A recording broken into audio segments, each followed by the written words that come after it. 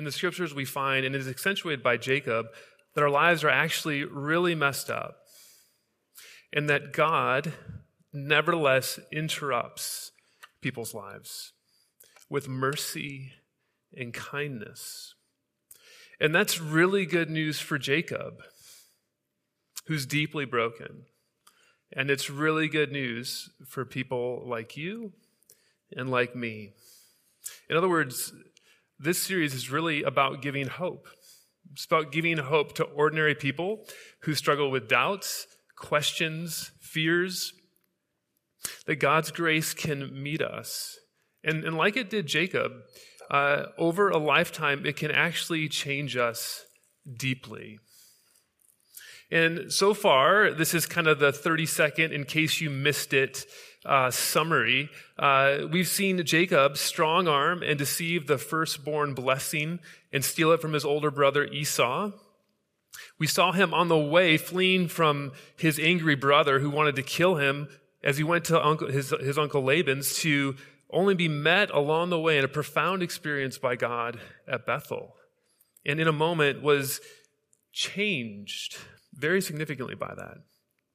And yet the last couple of weeks we've seen Jacob sort of, in a way, meet his match in trickery and deceit, as his uncle Laban has switched out his beloved Rachel on the wedding night for her older sister Leah. Wow, that was a bad one. And nevertheless, Jacob gets Rachel as well. And here we are in the midst of our passage today. And I don't know, it's an absolute mess.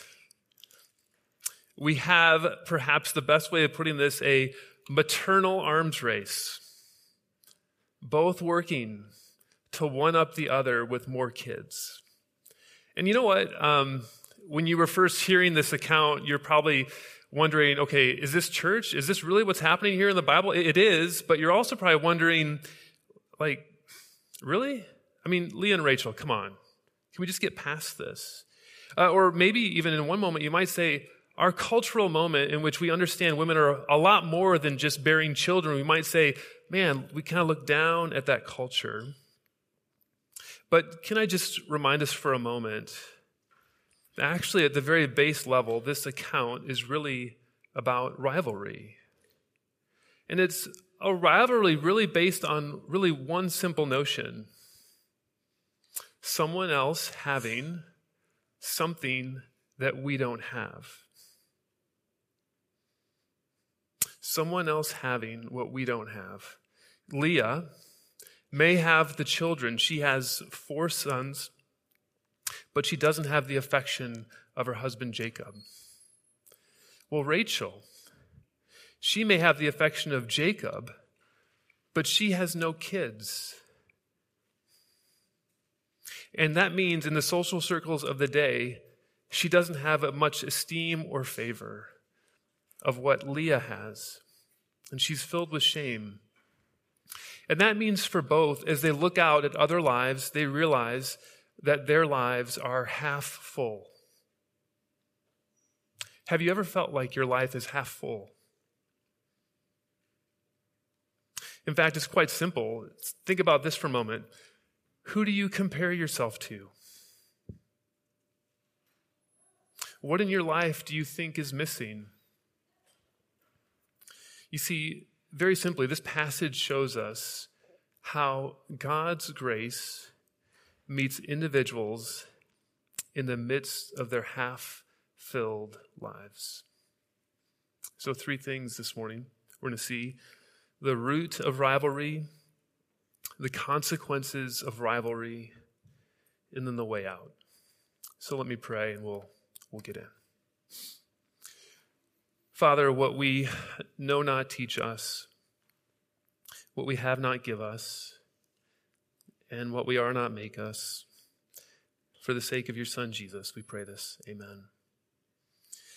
Well, the root of rivalry, look with me at verse 1 for a moment. When Rachel saw that she bore Jacob no children, she envied her sister. She said to Jacob, "Give me children, or I shall die." Leah and Rachel, They look at each other and they both want what the other has. Leah looks at Rachel, who is beautiful, who has the love and attention of her husband, and she desires it. And so last week we saw how she had 4 sons, hoping that this would somehow get Jacob's attention. Leah's life is half filled, and Rachel has what she wants. Now, Rachel's filled with envy. She looks at her younger sister, her older sister. And remember, Rachel's kind of the favored one. She's had the looks. She's had the favor. She's kind of had the status. And yet now she has no children. And she is full of shame at her half-filled life. And so she looks at her husband Jacob and in anguish says, "Give me children or I die." And it's in that statement where we actually see the root of rivalry in her heart and our heart. She has taken children, a good thing, a good desire, and has put it in the category of an ultimate thing. She has taken a good desire and it has become a demand. It has taken a good desire and it has been a sense of entitlement, particularly in this situation because her older sister has it and she doesn't. And if you want to know how you and I relate, it comes down to one simple observation. In verse 1, it says that Rachel envied her sister. In other words, as I said earlier, who do you envy? Who do you compare yourself to? Where do you come up short? For some of us, we can relate to Rachel and Leah directly. It might be kids or a family or the desire for a spouse or perhaps a kind of marriage that's filled with love and devotion. And we look out at others and we end up angry. We end up despairing. For some of us, we deal with this in relationships. We flip on social media and we see 2 friends hanging out or a group hanging out. And rather than rejoicing at the friendships that are forming, we immediately, what happens? We feel left out. We begin to grow envious. We feel like we're entirely alone.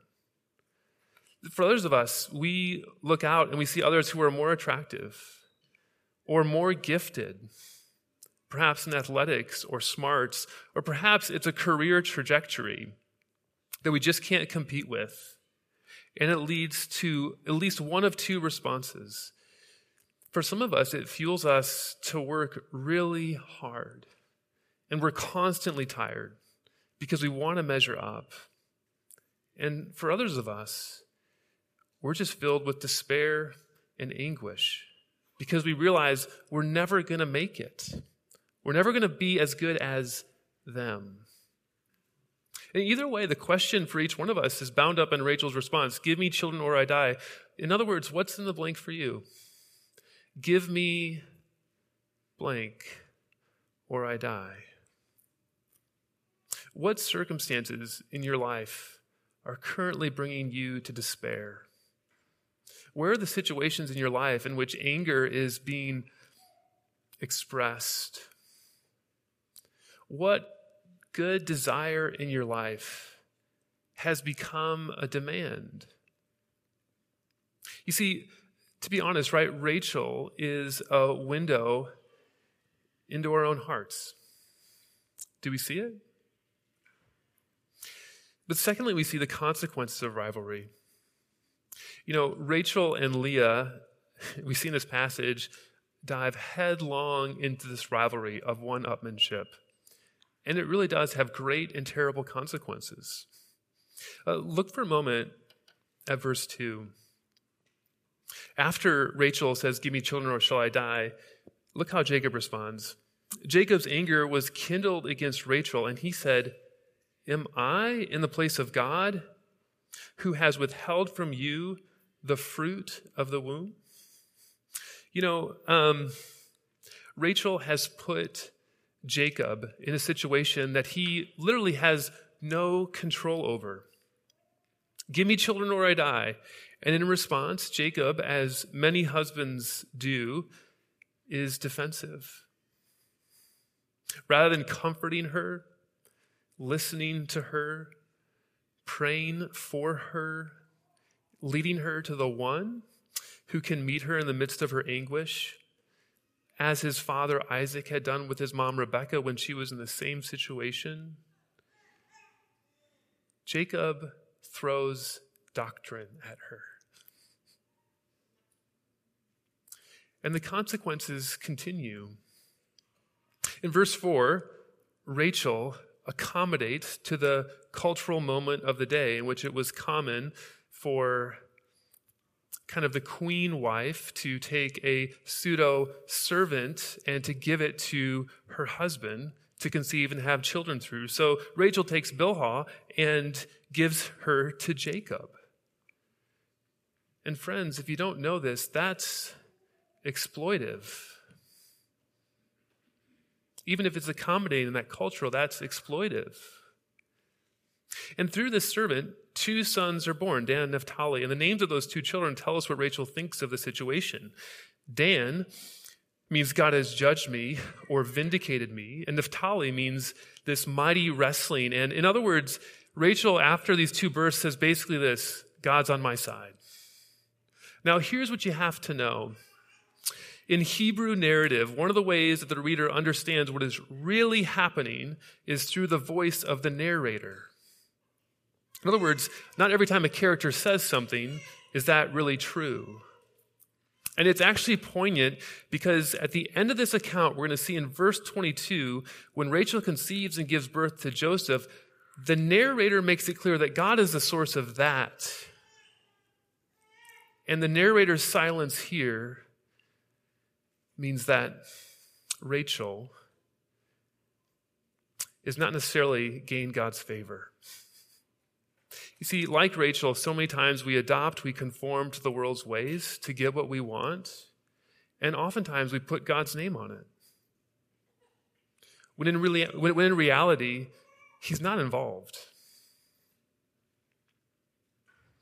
And yet, here's what's interesting. Leah will not be outdone. She grabs her servant, Zilpah. Here you go, Jacob. And she has 2 sons, Gad and Asher. And here's what's interesting. Consider this for a moment. Jacob, what's he doing this whole time? I mean, Jacob, he's had a really incredible encounter with God at Bethel. In one way, you could say, as he's been tricked with Laban, he's actually remained faithful to Laban. There's a sense in which there is change happening, but in this present moment, Jacob, you could say, clearly takes a huge step back. He simply is passive. He says, oh, you want to give me another wife? Okay. Oh, and you too, Leah? He accommodates to the culture and compromises. And what's really intriguing is this exploitation, not only of the 2 servants, continues, but also with Jacob.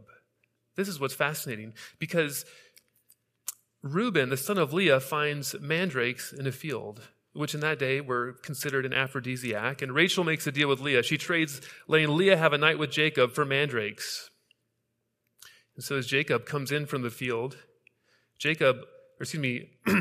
Leah literally says to Jacob that you've been hired, which reduces the marriage to a commercial contract. Jacob becomes merely a means to an end, something to be traded. Here's what's interesting. Rachel and Leah, in the midst of their half-filled lives, what do? In the midst of their rivalry, in one way or another, they look out at the people and positions that they are in, and they say this to those around them: it's your life for mine. You're going to be used as a means to an end. And friends, listen, it's actually no different, but perhaps more subtle. Maybe we make it look a little bit nicer, a little bit more presentable as we pursue to fill our lives with what we don't have in competition to others. But consider this. Sometimes we treat friendships, relationships like commodities. We want to make sure the people that we're around are not too difficult. We want to make sure the people that we're around are additives to our lives. Sometimes it means we disregard difficult people or situations because of how it might hinder our lives. Or consider this, some of us, may we treat employees or coworkers with outlandish demands. They're simply pawns. They're simply a means to an end. Whenever we live with this attitude of your life for mine, be very aware that something's going on inside of your heart. Whatever the case, when you live out this root of rivalry, whether we realize it or not, what we do is we treat God as if he's withholding from us. And in the end, it's interesting, every one of the relationships in this entire narrative breaks down. There's disunity in the marriage. There's clearly competition between Rachel and Leah. There is no unity there. There's exploitation. Everything is upside down. And the question at this point is, how do we get out of this mess? What's the way out? And it's really surprising, actually. Because right in the midst of the dysfunction, in the midst of the envy, the rivalry, the disunity, the exploitation, the narrator reveals something very surprising. That in the midst of all of that, God is still present. God is actually still at work in the midst of these lives of Rachel, Leah, and Jacob. And consider this, it's very clear in this passage, it's not because they're moral. It's not because they have their lives together. It's simply, yet again, and only because God is gracious. And there are two ways that the narrator makes this apparent. And the first is simply this. We see this in verse 17 and in part of 22. In verse 17 it says this, "And God listened to Leah, and she conceived." And then in verse 22, we see in regards to Rachel, God listened to her and opened her womb. You know, this is informative because in the midst of this entire narrative, in the midst of Rachel and Leah kind of propagating their servants and mandrakes and all their conniving, trying to get children, in the midst of the barrenness, there's this moment where it says God simply listened. It wasn't because of all the things they were doing, but rather he heard them. And friends, that means one of the most important ways when we're considering our half-filled lives, when we are dealing with envy and disappointment and anger and anguish, is to see in the midst of that there is a God who listens. There's this great moment in the ministry of Jesus where at one point he looks at his disciples, this is Matthew 7, and Jesus says this, "If you then who are evil know how to give good gifts to your children, how much more will your Father who is in heaven give good gifts to those who ask him?" I love this passage because Jesus calls his disciples evil, the ones who have given up everything to follow him. Thanks, Jesus. But the reason why he does this is because he says, hey, you guys know how to give good gifts to your kids, and you're evil. There's a good Father in heaven who actually is better than you. Why don't you ask him? I know this sounds sometimes almost too simple, but one of the ways this text challenges us, in the midst of our anguish, whatever it is, in the midst of our half-filled lives, is to speak to him because he listens. And it's not that God is a great vending machine in the sky. This isn't a name it, claim it.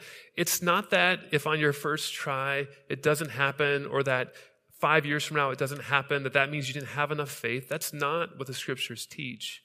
But rather this passage shows us that, simply put, there is a God who listens to us. And listen, God listens to people like Rachel and Leah. That ought to give us hope, right? For any of us who are filled with anguish and doubt. One of the things I've been thinking about this week is some of you, there are areas of your life that you have kept to yourself.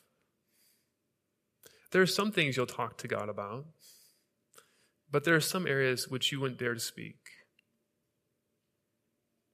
Because whether you like it or not, whether you realize it or not, you've probably maybe said, God, you've withheld in this area. I'm not talking to you in this area. But do you understand this passage? Rachel and Leah are speaking from places of deep anguish, from the most painful points of their life. And there is a God who listens. It's an invitation to have a conversation with God because he listens, he hears. The second thing we see in this passage related to the way out is not only does he listen, but he remembers. In verse 22, this is how it starts. Then God remembered Rachel. In the book of Genesis, the word remember, it means this. One commentator put it this way. It means to focus on that person for their special care and attention. So, for example, in the flood, it says that God remembered Noah and made a wind blow and the waters subsided. When God judged Sodom and Gomorrah and destroyed those cities, it was that God remembered Abraham and sent Lot out of the midst of those cities. And here we see Rachel for the third time in the book of Genesis and the last time, God remembering. God giving her the birth of Joseph. And it says that through the birth of Joseph, it's pointed because it says that God removed her reproach. In other words, the thing that brought her the most shame, God removed it. And what's even more remarkable, that there's a greater story, right? How God removes our shame through the birth of another descendant of Jacob. You see, it's interesting in this passage, there's a double meaning for Joseph's name. It means may he add, but it sounds like taken away in the original. And one commentator noted that when Jesus arrives in the book of Matthew, his name means to save his people from the sins, literally to take away, and yet also that God gives, in which his name means God with us. See, that's the greater hope. See, as God has been gracious to Rachel, he has been even more gracious to us. We've seen it because it's through Jesus' life, death, and resurrection that he removes that thing which actually we ought to be ashamed of. He removes it. He takes it away. And he clothes us with a robe of righteousness, one that is not because of our performance, but because of another.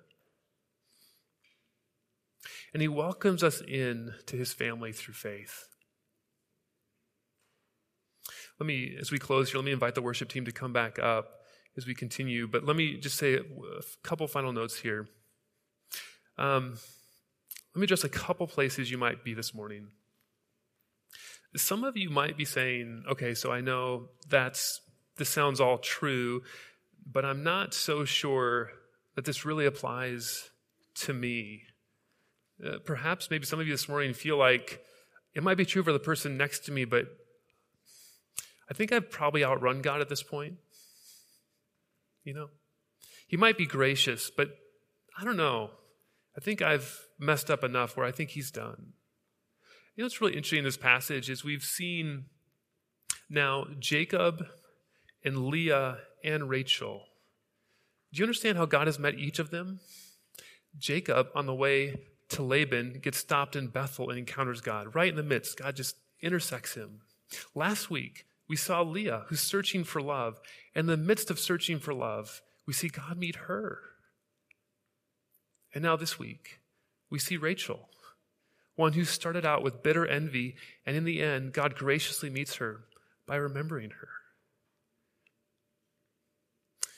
And one of the things that shows us is that you cannot outrun God's grace. If it's been present for Rachel and Leah and Jacob, it is most assuredly there for you. Lastly, some of you this morning, you look at your half-filled life, whatever it is you're comparing yourself to, and if you're honest, you feel forgotten.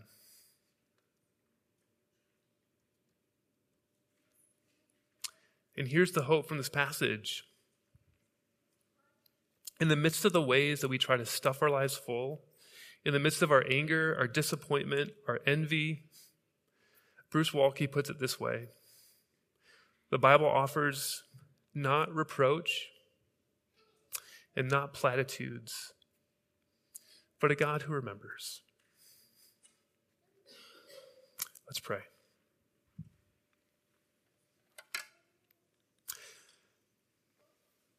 Father, this morning, just pray as your word has just been unpacked in such a way that we see that, Jesus, you are really the hero. You really are the one that we need for our half-filled lives. Would you help us to know in a deeper, more profound way, maybe for the first time, that if you have not spared your own son, as Paul wrote, that how will you not, along with him, graciously give us all things? God, so take our wanderings, our doubts, our struggles, and let us yet again put our trust in you, the one who remembers. Amen.